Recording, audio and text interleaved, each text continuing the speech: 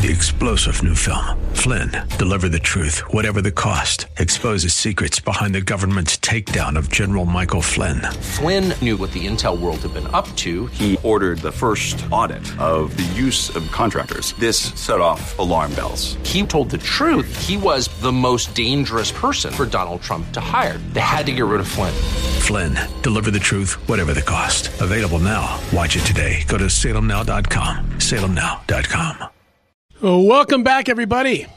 This is Ed Carlson, and you're listening to SoCal Live here on KKLA, and we want to welcome you that listening all over Southern California. There's those that are listening all over the nation through iHeartRadio. Maybe you're listening through the app, but it is a pleasure and a privilege to be with you today. I'll be with you tomorrow as well, and we hope that you feel encouraged. We had a great first hour with Christina Bennett as we talked about the upcoming case out of Mississippi that is going to be hitting the courts in June, and what a tremendous, and I want to say again, for those of you that did not listen or could not listen maybe in the first hour, give Live Action a follow. Live Action is a great organization, one of the global leader really, nonprofits out there in the pro-life movement, and so they do a great job. But we want to hear from you. We had some great calls in the first hour. We want to definitely hear from you, and I'm going to give you that number right now. We want you to be a part of the show at SoCal Live, which means that you can call in right now and be on the radio. We're going to have a great guest coming up right now and a great topic. But you can give us a call at 888-52-TALKS, 888-528-2557. If you don't want to be on the radio, you could also shoot us an email at socallive@kkla.com, and you can just shoot a question. You can shoot a comment, and we will, as soon as we get that, our great group in the back there, Wilbert and his crew does a great job, gets us all the information we need, and we'll put that on the air. I want to hear from you on this, Southern California, wherever you're at, whether you're all the way up to Calabasas, maybe you're all the way up down to San Diego, down to Third of Mexico. How has the pandemic, or how has since 2020, I'll put it that way, how has it changed how you live your life, and how has it changed specifically how you do church? Not initially, but now, sitting here at 2022, we're in January going into February of 2022. How has life, church life, your Christian life, all of that, how has that changed? And I want you to be thinking about it, and I want you to call in because we want to hear from you. But I want to jump into this topic, and that is a topic of the church. And more specifically, what does it look like moving forward, and what are some trends, both good and not so good, that have taken place since 2020? I'll say this: I do radio, but I also pastor a church. There has never been a more unique 2 years in the last 24 years of doing ministry ever. It has been, for lack of a better term, sometimes a word that I can just come up with is just weird. It's just weird. And some of it good and some of it bad. But what we can say, it has changed the ball game. And I think there's some positive stuff, but I also think there's some negative things. And we're going to talk about those. Carrie Nywoff wrote an interesting piece about this called 8 Disruptive Church Trends. And this was back he wrote this in 2020 in regards to 2021. So 21 just passed. He wrote this back in, I think, November of 2020. And so it's kind of interesting to look back on that. And he says, in all likelihood, this year, talking about 2021, will lead the church into the post-pandemic world. It won't be the light switch that you hope for, and then all of a sudden suddenly we're back. Instead, it will be a gradual emergence into whatever our normalized future looks like. But at some point, this is him talking still, in 2021, you'll look back and realize most of the pandemic is behind you and the future is ahead of you. The question is, what kind of new reality will emerge? And for church leaders, it will be a different world for sure. And that's a good word, different. That's what we say when we don't want to say mean stuff. We say it's different. And he gave 8 disruptive church trends that were very eye-opening, and we don't have time to go into those right now. But one of them I do want to mention, because we're going to talk about it, that I've seen that is a big concern of mine, and that is this: the majority of attenders may no longer be in the room. There's some good parts to that. There's also some negative parts to that. We're going to talk about that. But I want to bring a friend of mine on into this conversation, because he has written and spoken on this topic at length, and been talking about church stuff and church trends and future church stuff for a while. Carl Vaters is the author of 4 books, The Church Recovery Guide, How Your Congregation Can Adapt and Thrive After Crisis. We need that. So, pastors, if you're listening right now, we'll talk more about that at the back end, but you need to get your hands on that. 100 Days to a Healthier Church, which is a step-by-step guide for pastors and leadership teams. Small Church Essentials, which is field-tested principles for leading a healthy congregation of under 250. The Grasshopper Myth, Big Churches, which is his first book, Big Churches, Small Churches, and the Small Thinking That Divides Us. Great book, read it myself. But Carl's been in pastoral ministry for 40 years. He is a teaching pastor of Cornerstone Christian Fellowship, a healthy small church in Orange County, California, where he has ministered for over 28 years with his wife, Shelley. They have 3 kids and 2 grandkids. Carl produces resources for helping small churches thrive at carlvaters.com. He's also done a lot of writing for different editorials and different magazines out there. And his heart is to help pastors of small churches, up to 90% of us, find the resources to lead well and to capitalize on the unique advantages that come with pastoring a small church.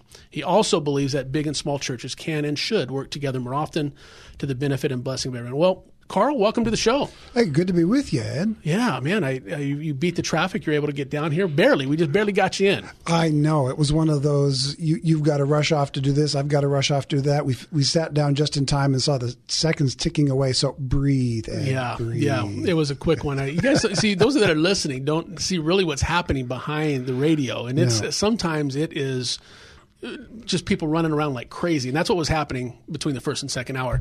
But let's first talk about, let me give us your story really quick, Carl, because I think that's important. What is your story? What brought you to the point? And we'll get into the church trends that we've been seeing and future church stuff. But let's talk about you a little bit, because I want people to recognize the work that you do and how you got there and why you got there and what that looks like right now. So give us a short little snapshot of that. Sure, yeah. I'm a third-generation pastor. I came into pastoral ministry in the early 80s, and just about 5 years after I got into it was when the church growth stuff hit. And I looked around and went, wait a minute, I got to catch up, because I wasn't taught any of this.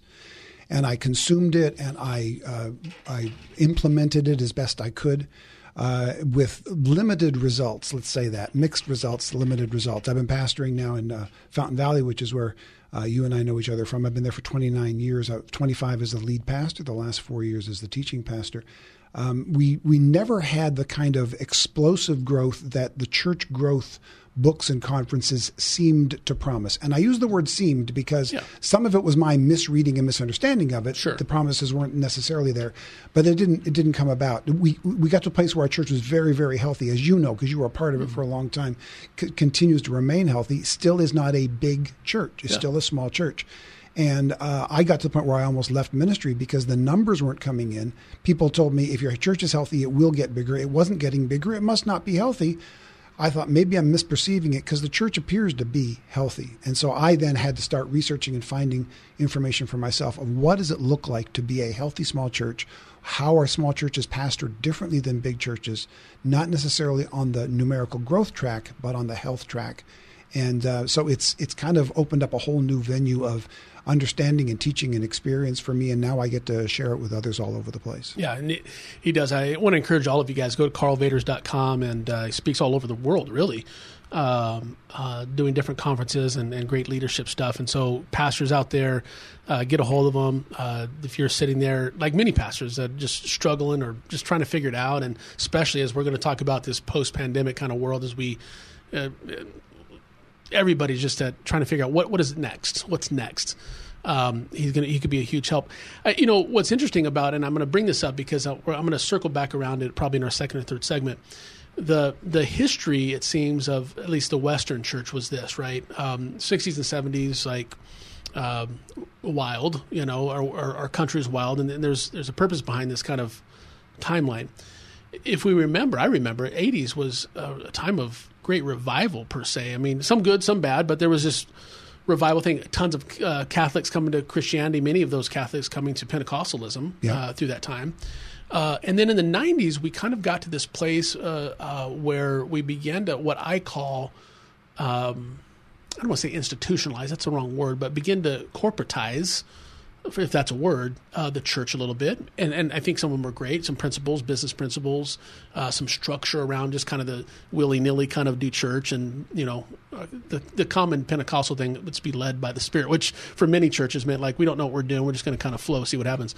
And so, which was good and kind of led into the 2000s. But I think now we have rolling up into 2020, we're in this very unique time in our culture where I wonder if how we have done church has been our worst nightmare, has turned into our worst nightmare. And I want to get your thoughts on that. We'll talk more about a second and third segment, but yeah. That's kind of because I have actually a good reason to believe that we may be turning a corner a little bit on some possibilities of seeing God do some incredible things in this nation, which just sounds crazy to most people. But what's your thoughts? No, I agree. We go through eras, just like culture goes through eras, the church goes through eras. And during the 50s, 60s, 70s was a real era of growth. A lot more churches being planted. The churches that did exist were growing. And then we hit the 80s where kind of a shift occurred. That was when I started hearing all the church growth books. And then in the 90s and 2000s, church growth was the thing that was taught to church leaders. I mean, if it was a conference, it was called a church growth conference. It wasn't called anything else. Yep.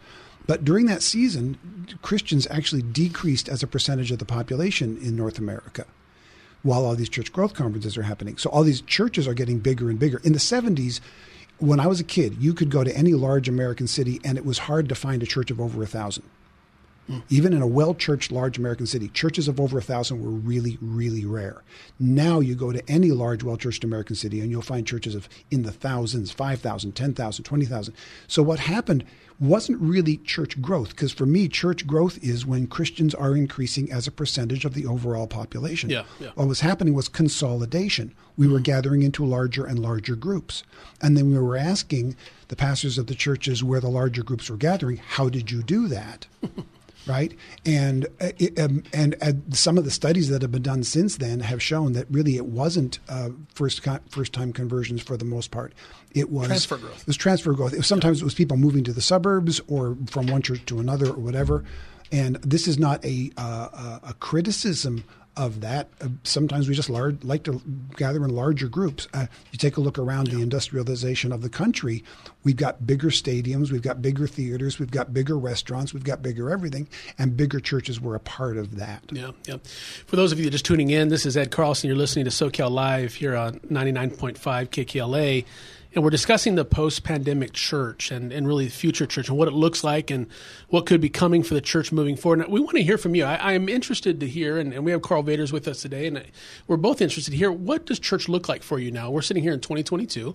What does church look like for you right now, and what are some of your concerns, and what are some good things that you're seeing? What are some not so good things? And more specifically, where are you at? Where are you at with church attendance? Where are you at with church in general? All that good stuff. So give us a call, 888-52-TALKS. That's 888-528-2557. And we'd love to hear from you. Have a question or comment, and we'd love to do that. Or you can shoot us an email at SoCalLive@KKLA.com. That's SoCalLive@KKLA.com. Here is Carl, some positives. Let's talk some positive that has happened, I think. And this will kind of bleed over into our second segment. But two things. Well, let's go to one first. I think what happened, a good thing that came out of the pandemic is the creative ways to reach people. All of a sudden, we were forced to creatively figure out a way to reach people because they weren't coming to our building. Yep. Talk about that. And it's a good thing. Yeah, absolutely. I mean, it happened with us. Churches have been going more and more online the last few years. And for the last couple of years, I've been talking with the staff about we need to get live streaming again. And we knew we needed to, but it didn't have urgency. Yeah. And then from one Sunday to the next, I think it was a Tuesday or a Wednesday, the governor closed every public building in the state. And I don't see that as an attack on churches because he closed restaurants and bars and theaters and everything else too. At that time, he closed everything. Yeah, everything closed. Yeah. And so from like Tuesday till Sunday, we had like 4 or 5 days to figure out how to shoot a service when we couldn't gather together. How to upload it, where to upload it, how to tell people how to find it and figure out how to do that. We had like 4 days to do what we'd been delaying doing for a couple years. It happened so quick. I remember our first one. It was a iPhone, which some iPhones nowadays are great, but it literally an iPhone in a home. Yep. because it happened so quick. And churches all over the country and all over the world had to do that. And we had to do that. And then we got to the point where we had to figure out, okay, now what do we do with that? So as a guy who works with small churches a lot, I got tons of questions like, how do I do this? How do I even hold my cell phone? And so I made even how-to videos about how to make sure you put it on a tripod and to just have somebody hold it there so that it's shaky. Those kinds of very simple things. But it forced us to do things that we knew we should have been doing for a while. And now everybody who's gonna be online is now online. Yeah. If you're not online, you've made the choice that you just don't want to do it. Yeah, we're going to talk about that because I think that's one of the negatives that we're going to talk about in the second segment. The other one too that I thought is the realization for many that the church is not a building. Yeah. I think we all knew that. We knew that, but I'm talking about just a parishioner. They read in the Bible. Yeah, no, we get it. But all of a sudden they were forced again to understand, wow, the church still goes on even if we don't have a building that we can go to. Yep. Which is great. I think it's a great thing. It is and there was a huge difference between churches that were too married to their buildings, who actually have really struggled and some of which have closed, and others like ours that realized we had to pivot. Our church didn't close for a second. Our building was closed for months, but our church never closed for a second. We became more the church when we couldn't meet in the building because we had to think, we had to be creative, we had to reach out to each other. So the church never stops when our buildings are closed, or at least it shouldn't. And if your church does stop because the building was closed, there's more issues going on than the pandemic. Yeah, no, I agree. One of the things too that I thought on a personal level that I think was a good thing when the pandemic hit, and I want to hear from you folks. Like, what is your church doing? If you go to a church here in Southern California, what is your church doing right now, or what did it do? What did it do, and what is it doing even now, sitting here in January 2022? Are you doing church in person? Give us a call at 888-52-TALKS and let us know what your church is doing. But one of the things that happened, Carl, that even for myself, when this thing hit in 2020, very beginning of 2020, it caused the majority of everybody really to stop and reprioritize their life. Yep. Stop and reprioritize your life. And so one of the things that even myself, this is my unashamed confession, one of the big things for me was on Sundays, right, to come home and watch football, right? And all of a sudden, that stuff didn't matter. Yeah. And it doesn't matter, really. I mean, I say it's a bunch of probably, tens of thousands of football fans that are probably listening, got the Rams playing this Sunday. But the reality is, folks, listen, it doesn't matter in the grand scheme of things. But it didn't. And I stopped watching football. They stopped for a while too, but they got going pretty quick, much faster than everybody else. But all those things, TV even, and all of a sudden you're going, whoa. And that's a good thing. Yeah. It's the thing that we as pastors have been trying to push to our people forever. Like, let's prioritize our life and see what's important. Yep. Yeah. Well, and at the same time, you had a handful of people who were doubling down on the things that really weren't all that important. So now you've got these little provincial arguments that are happening all over the place, whether it's over politics or minor points of theology. And now we've never been at a more divisive time in my lifetime. I'm 62 years old. There's never been a more divisive time in our culture than the last 2 years. And we're fighting over stuff that we never thought we'd fight over because, of course, we never thought we'd have to deal with it. But those that are doing well and moving forward and who are having a positive impact on their communities and who are living healthy lives emotionally, spiritually, and physically are the ones who are doing exactly what you said, which is they're recognizing the priorities and they're going, this stuff that we thought mattered doesn't really matter. And I think it's part of the thing we need to build on as we move forward. Yeah. I think I'm going to tell you what really mattered. What we found out really mattered was toilet paper. Toilet paper matters. And I am going to preach that to the hilltop, man.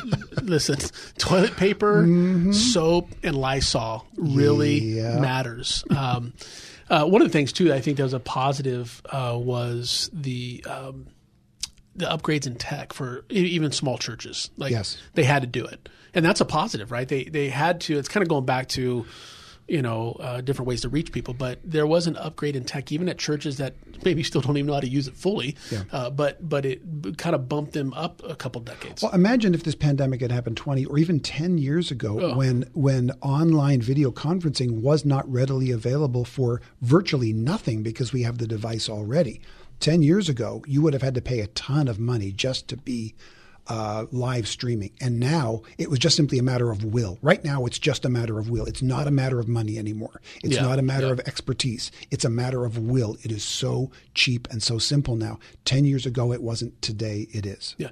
We got about a minute left before the break. Any other positive things that we saw, in your opinion, from the pandemic and kind of church-wise and maybe even individual Christian-wise? Well, anything else that kind of sticks out to your mind? Yeah, I mean, from my own experience, we sat down and we realized as a church staff we're going to need to reach out to people. We discovered that our cell phones are still phones.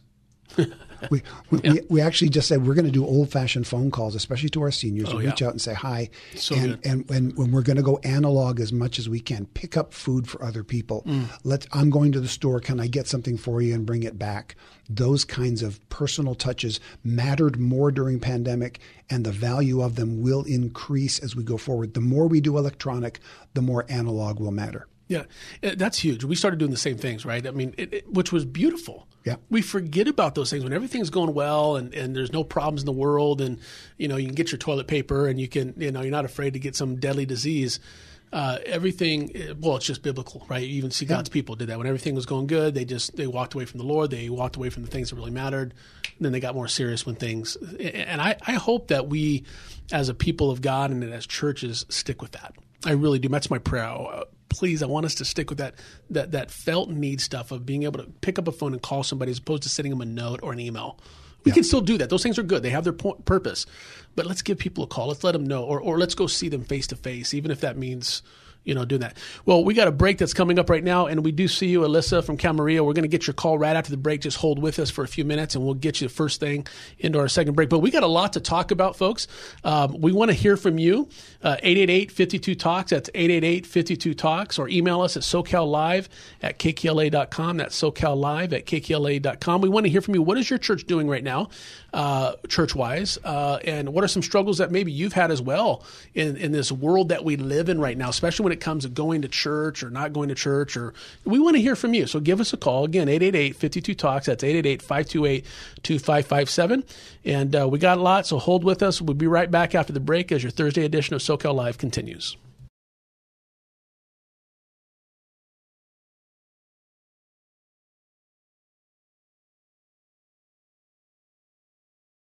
Welcome back, everybody.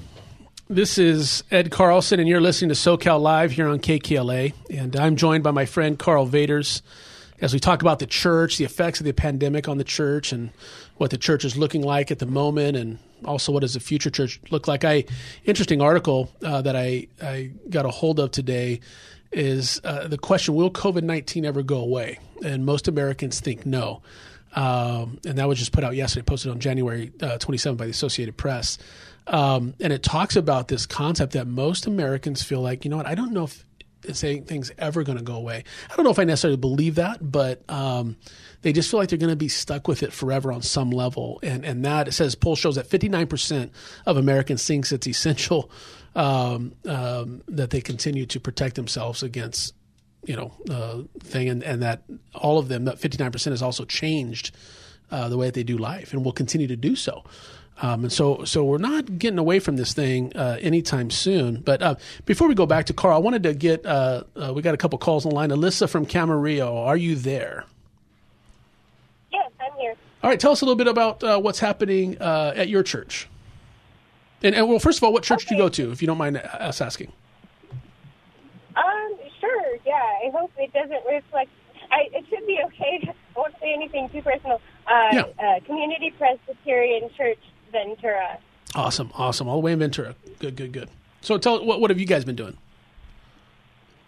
So right now we have in-person services, meet for worship, and we have the privilege of having a good outdoor space. So we have one service outdoors and one indoors.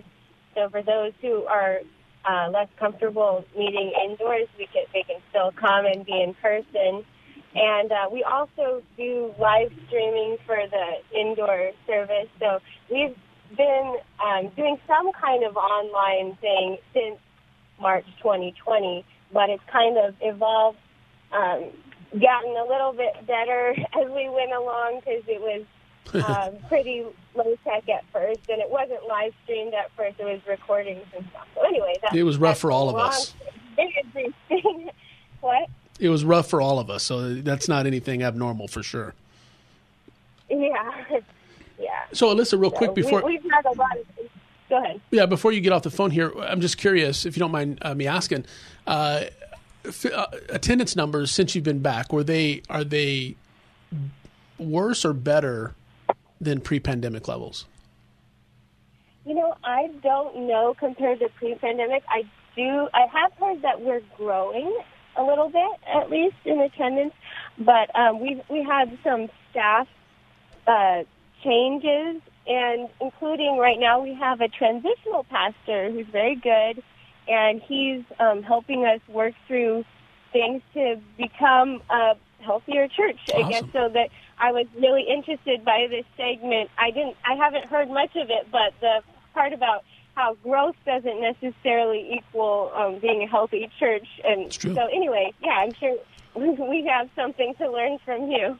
Yeah, that's fantastic. Thanks so much, Alyssa, for listening in, and we appreciate the call. Real quick, I'm going to go to Chino, and I want to make sure I get this name right. Is it Jossam? What is the name?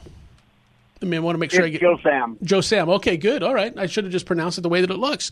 Joe Sam. Everybody chops it up. Well, I want to get it right because your name is important. Give us your thoughts. You called in to see here that you feel like church has become a business.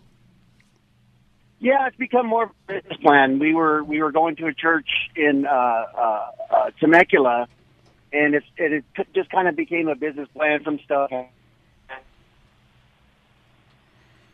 I'm always on the road, and but we watch online Maranatha, and Pastor Ray just passed away recently.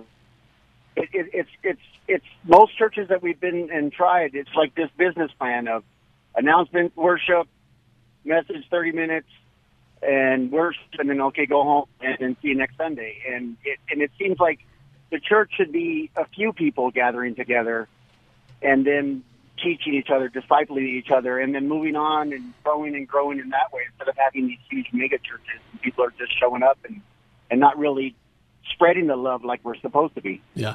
Joe Sam, those are great. And I want to encourage you to listen to the rest of this hour, because actually you kind of segue perfectly. And I don't know Joe Sam, so he doesn't know what we're talking about today, but we're going to actually segue Joe Sam into that conversation about kind of we have become a business, and some of it good, but a lot of it not. And I believe, well, let me do this. Joe Sam, just listen to us. Thank you for the call so much, and we appreciate you calling, and blessings to you.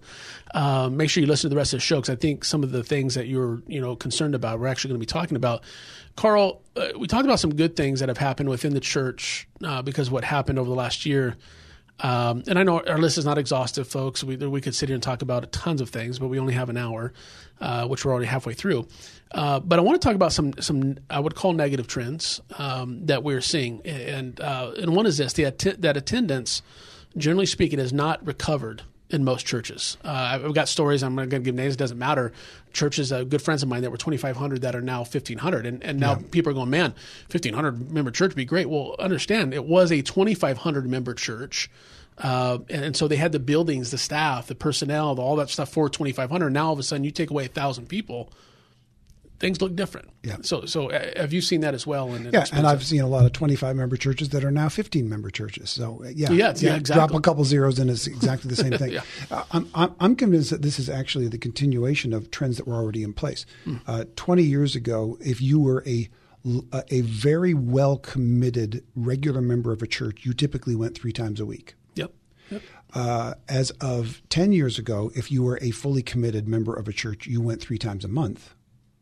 Before pandemic, that was down to 2 times a month. And that's not the occasional listener. That is the fully committed, regular attending member. They consider themselves fully committed. And they're there. They're tithing there. They're working there. They're serving there. They've gone from 3 times a month down to 3 times a week to 2 times a month in the last 20 years. So the pandemic accelerated that. It's Newton's first law of motion, I believe it is. An object at rest stays at rest. An object at motion stays at motion until acted upon by an outside force. Mm-hmm. So I think what's happened is you've had a lot of people who were into the motion of going to church. And the pandemic was the outside force that acted upon them to stop that motion. Yeah. And now they've stopped, and they're not going to get back into motion if they're a semi-committed member or simply have been going culturally or traditionally or because it's been their family. If the only reason they were going was because it was their habit, now their new habit is to not go, and that's going to require a stronger force to get them back than it took to get them to stop. What I'm seeing and reading is, let's take our churches, right? So you have the person that, when we first had this, all of a sudden your online presence just was shot through the roof. Yep. You're like, wow, man, look at that. I had 500 views for our live stream. That's incredible. We're reaching 500 people, which that's another conversation for another day because it really doesn't necessarily always mean that. No. But what I have seen is that the folks that were, not all of them, but generally speaking, even those that were pre-pandemic 3 or 4 time attenders, right, now or less, online numbers have drastically come down. Yep. Drastically compared to what they were even a year ago. Sometimes so much so that you're like, I mean, it's worth it, but you're going, we still need to do it because it's opened up a new area of ministry for all of us. But sometimes you look at it and go, whoa, right, like crickets. Mm-hmm. So it has seemed like those that watched it initially and stayed away, maybe they're afraid to come still, maybe they just weren't comfortable yet, or they liked it. Now they're not necessarily even watching either. So now even the 2-3 time a month watcher is watching maybe 1 time a month, right? If none. Is that what you're seeing as well? And I mean, yeah. The initial rush to go online, because we had to go online, that has really dropped off. And part of it is, I mean, I watched online for a while, my own church services, and we'd get there and we'd go, sing along at home. I didn't sing along at home. I'm not going to do that. Yeah, you get up on your couch and raising your hands, and it just felt weird. Yeah. And now when I'm traveling and I'm gone for a Sunday, I'll admit it here. I fast forward through the worship until I get to the sermon because it just feels weird to watch the worship at home. I love the worship in the room. Sure. When I'm in the room, it is one of my favorite parts of the service to worship God together in the same room. But watching it online is just simply not the same experience. No. So most people are going through it, or they'll go to 5 or 6 different places, listen to bits and pieces of 5 or 6 different sermons, and maybe settle on 1 or 2 that are their favorites to go to. And that it's good that they can do that, but let's not pretend that that is anywhere close to being fully involved and fully engaged and fully attending a church in person. It's not the same thing. It's not, and you hit it right on the head, and that's one of the things we're going to talk about too again in the third segment. But you're right. We have gotten into this, which is a negative trend, that thinking that that's church. Right. It's not church. I mean, listen, back in the day, we had shut-ins. Right. We still do. Yeah, we still. You're right, Carl. Yeah. What do we get rid of shut-ins? We do. You're right. We still have shut-ins, but back in the day, the shut-ins there was more concentrated ministry towards them. Right. We would go and give them meals, or we would go and do communion with them, or whatever. That was part when I grew up in ministry. Right. That was part of the Ed's job because nobody wanted to do it. Right. All right, let's send Ed and do his weekly thing with the shut-ins. So in those sense, I get, like, if you can't come to church because you're not healthy or you're unable completely, handicapped, whatever the case may be, you just can't, you're bedridden, whatever. But we've gotten to this thing where it's, people think that it's church, and it's not. Yeah, there are certain aspects that you can have online. You can get great teaching online. Mm-hmm. You can hear great music online, but you cannot participate in the fellowship of the church online. It's not the same in the chat room. It's just not the same. No. You can't truly be engaged in corporate worship online. Singing in your room is not the same. Communion, yes, you can get bread and you can get the cup, and you can do that at home while they do it at church. And I encourage people who are at home to do that, but it's not the same as being in the room and doing it at the same time. Yeah. And a lot of what the caller talked about with the corporate idea, that's going to feel even more. The more you stay at home to do that, the more church will feel corporate, and the less it will feel family. Yeah. Like if you've got family, we had to do it during pandemic. We had to have Christmas and Thanksgiving where some of our family members, our sons, were on the screen next to us because they work in jobs where they're constantly exposed to people and couldn't be with us. It was great that they could be on the screen. That was better than them not being present at all, but it wasn't nearly as good as them being in the room. Yeah, being able to hold your grandkids. Absolutely. Yeah. And the reality of it is without going down the doctrinal hole, the deep theological hole, there is a special grace that you cannot receive when you're not together with people. It's just different. Yeah. It's just different. So we're going to talk a little bit more about this when we come back, and we're going to talk a bit about some more negative trends that we've been seeing. We still want to hear from you. We got a little time to hear from you. Give us a call at 888-52-TALKS. That's 888-52-TALKS, or give us an email at SoCalLive@KKLA.com. But we're going to be talking more about this, negative trends that we're seeing. What's the answer to these things, if there is one? We got a lot of stuff, so don't go anywhere. We'll be right back as your Thursday edition of SoCal Live continues.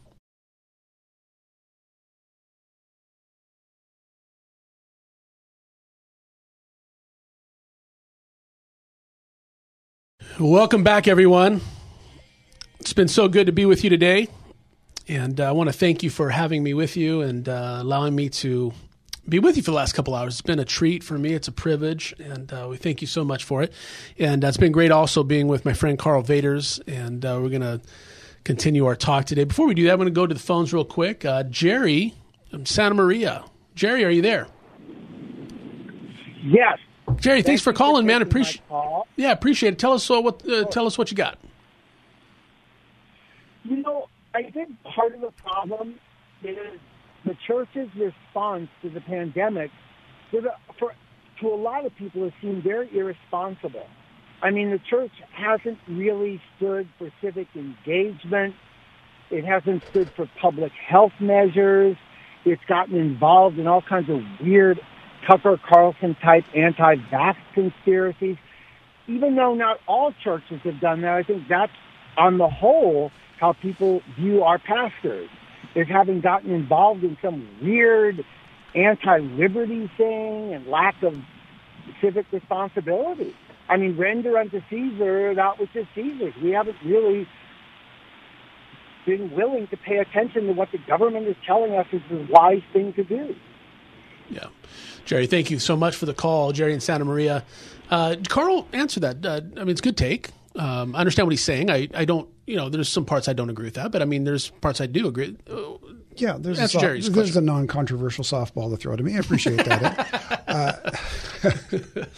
Now, anytime I hear what he's saying, and I agree that has been the perception out there.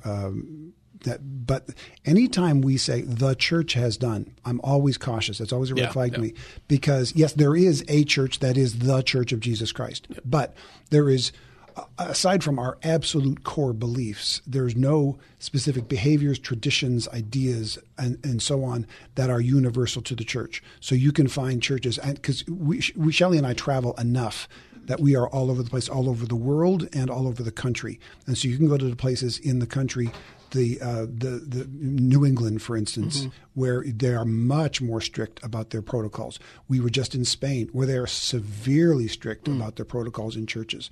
So yeah, there are places that are that have pushed back against some of the mandates, and those are the ones that get the press, because that's the stuff that kind of gets our blood boiling. But a church that is completely following the mandates, putting on all of the masks, and encouraging people to do so, well, that's just not as exciting to talk about. It doesn't get people's blood boiling, so it doesn't get as much news. Yeah. So I do think we need to take things seriously. I think we need to be responsible in what we're doing. But the idea that the entire church, or even a vast majority of the church, is behaving in a way that we see in the headlines is seldom true. Yeah. And Jerry, great call. I mean, I love the take, because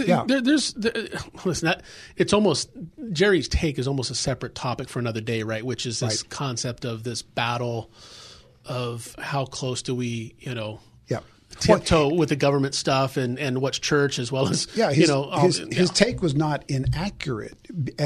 Just too general. Based on what we're seeing in the headlines, that is what has been, and he was very clear and accurate to specify that he is talking about the take in the headlines and how we're perceived. Yeah. So he is accurate in that. So I was not contradicting. I was simply continuing that into that there are other factors to consider.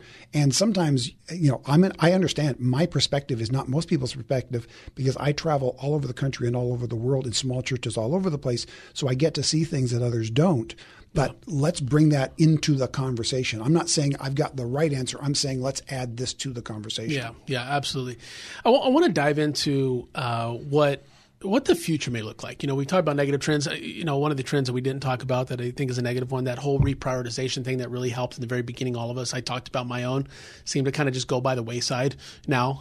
Not that things are back to normal. I even hate saying that, but so there's a lot of negative trends we could talk to, and maybe we can do that another day. But I want to talk about what the future may look like for the church. And I have some ideas that I want to run by you, Carl. But before I do, I want to hear your thoughts. In your opinion, what could be coming our way over the next 5 to 10 years in the church? I think we got 3 things that are absolutely going to happen. A bunch of things I could guess at. But and you better not steal what I have. If you looked at my stuff, I'm going to have anything to talk about for 10 minutes. I know. Well, I'm just kidding. Trust me. You and I will never run out of stuff to talk about. The 3 things I absolutely see are coming. First of all, more change. That I can say without fear of contradiction. And that scares people. Yeah, the changes will continue to happen. They will continue to accelerate. They will get bigger and they will get faster. That is unquestionably. I'm convinced that bottom line, COVID didn't really change much. It simply accelerated and amplified changes that were already in place. That's good. So we're now seeing them when we didn't see them before, and now it's just amplified. So more changes coming. Secondly, I think we're going to, once this thing is actually gone, and as you mentioned from Carrie Newhoff's article earlier, and we can look back and say it is now in our rearview mirror, this pandemic. I think even at that point, we're going to have minimum 2, probably closer to 5 years of fallout and shakeup from economics to relationships to families to churches. Every structure of our society is going to have to do cleanup on the fallout that is going to be left behind. Right now, you've got people who are frozen in position. Right now, there are pastors who want to leave their church and aren't going to in the middle of a pandemic. Yeah, you've got husbands and wives who want to leave their marriage but aren't going to do so in the middle of a pandemic. It has been super quiet, abnormally quiet on the church front, even in our own denomination, Carl. Like we're used to hearing things that are like, this person moved here, this person resigned, da-da. Dude, it has been quiet over 2 years. It's been weird. It's everywhere. It's not going to be like switching a light back on like it was switching it off when we went into pandemic. It's going to be like going through physical therapy to try to get our muscles back again. But when we do, the amount of shakeup and fallout we're going to have is things. So that's the second one. The third one is we've got a lot of broken relationships that we're going to have to work really hard on restoring, some of which will never be mended again. Some of which will get back to a point of civility, maybe, like even within families. And some of which, if they really work hard on it and are really moving forward, can see even the damage that was caused during the season when we had different opinions about things that we now look back at and go, were we really arguing over that? Yeah. And some of them will get stronger. But there's going to be a lot of very purposeful work that's going to have to be done on rebuilding broken relationships. That's good. Well, one of the articles Christianity Today put out, this one by Melissa Morgan Kelly, kind of goes back to the trend thing that Christians are going back to church, but maybe not the same one after the pandemic, which is unique, right? So people stopped going to their church that they were at, right? Maybe started watching online, and then maybe started watching other churches online, go, oh, I like that, which has some negative pieces to it, negative connotations to it. But I just thought that was interesting that, some are going back to church, but many times they're not going to the same church. Yeah, well, now that everybody's online, it's very easy to church. It's much easier to church shop than it used to be. It used to be you could check out one church a week, and now I can check out 100 in a couple hours. Yeah. And so it's going to be more consumer oriented. Yeah, I have so many feelings about that, and most of them not good. Yeah, no. Right? Exactly. But on the other hand, if you are in a church and if you are pastoring, you have to realize your front door is no longer the front door to your church. Your website is the front door to your church. Yeah, that's good. That's where they're going to check you out first. And it's also a thing, if it's for pastors listening, be aware even of like inside jokes and so on. We've seen some things where some pastor has said a 30-second weird little story in the middle of a sermon, and now because it's online, it goes viral on Twitter or on Instagram or on Facebook, and now this guy looks like an idiot, and he's not. He had a 30-second lapse, which normally everybody in the room who knows him would have gone, well, that's just him. That's okay. Let's make sure he doesn't do that again. Yeah. But now that's going to be like, first line on his tombstone. Because it's great clickbait. Yeah, exactly. So we really need to be careful what we're doing online as well. Here's some ones real quick. We don't have a lot of time. We're going to have to exit. And I'm going to have you back, Carl. We'll talk more about this. I think there's so much to unpack with regards to church and trends that we're seeing, stuff like that. But some of the thoughts that I've been having for a while now since this all started is the decline of the megachurch and increase of more smaller to medium-sized churches, even house churches. I think That's what I've been hearing. That's what I've been seeing. I see this, and I'm not saying that megachurch is going to be gone. I'm just saying I do see this move for the generation that we have that's here, the one that's coming up, as well as everything that's been happening. There's this desire and need for people to feel and to experience God, and they don't necessarily care about all the bells and whistles, which is that's a positive thing. I think it's a good thing. The other one, and this is definitely one that we don't have time to talk about, and we'll have you back in the near future to talk about this. I really believe that we'll begin to see increased persecution socially for claiming Christ. We already are. And what I mean by that, it will be increasingly unpopular, or perhaps even persecution that will include fines and jail time for certain doctrinal stances on high-profile issues, sexuality, homosexuality. I think one of the things that I've noticed, at least for me, is the ramp-up and the speed in which things are changing in our world is at breakneck speed. Yep. And so when I say those things, a lot of people go, come on now. Well, take a look at what your world was like in 2019. Breakneck speed. Yeah. I mean, we got things, and I don't want to talk about this, but we got things where you got different countries that are putting people in concentration camps. They don't get a vaccine, and that's another topic, of course. But like, who would have ever thought? We were looking at this stuff going, what in the world is going on? Right. And so, real quick on that. Well, the good news behind that is the church has always not just survived, but in fact thrived and grown deeper during times of conflict, persecution, and difficulty. We get lazy when things are comfortable, and we actually get less strong and less healthy during times of comfort. So true. We actually get leaner, meaner, and stronger during times of difficulty. Yeah. So I'm not looking for difficulty. I like all the comfort I can get. Yeah. But that is the other side of it, is the church historically has always gotten stronger when times have gotten difficult. So if it comes, we will be ready. The Church of Jesus Christ will stand. Jesus said, I will build my church, and he knows what he's doing. Absolutely. Absolutely. I totally agree with that 100%. I don't necessarily like it, but I know sometimes we need it. Yep. What's the phrase that's going around right now? You can't get swole without being sore, right? You want to get big, you want to get strength, you want to get muscles. It's going to take some strength. Real quick, 30 seconds. How can people get a hold of you? Have you come and speak? Get a hold of your books, all that stuff. How do they get a hold of you? Yeah, go to carlvaters.com, or with a name like Carl Vaters, as long as you spell my name right, you can find me anywhere: Twitter, Instagram, Facebook, everywhere. And that's Vaters, Vaters. So all you Star Wars fans, it's not Vader like Lord Vader. Exactly. Carl, KarlVaters.com, and you can get his books. Great books. Get a hold of them. Guys, it's been so great being with you. Thank you so much. I can't wait to be with you tomorrow. Thank you so much for allowing me to spend today with you. This is Ed Carlson signing off. Until next time. 3-star General Michael J. Flynn, head of the Pentagon Intelligence Agency, knew all the government's dirty secrets. He was one of the most respected generals in the military. Flynn knew what the intel world had been up to. He understood its funding. He ordered the first audit of the use of contractors. This set off alarm bells. The explosive new documentary, Flynn, Deliver the Truth, Whatever the Cost, uncovers the facts behind this scandal. Flynn told the truth. He was the most dangerous person for Donald Trump to hire. I find out the worst enemy that I'm going to face in my life is right here in America. They took my assessment and they wanted me to change it. And I was like, I'm not changing it. They had to get rid of Flynn. With in-depth interviews, archival footage, and never-before-seen personal records of the man behind the headlines. I just felt like I was drowning. Flynn, Deliver the Truth, Whatever the Cost. Available now. Watch it today. Go to salemnow.com. salemnow.com.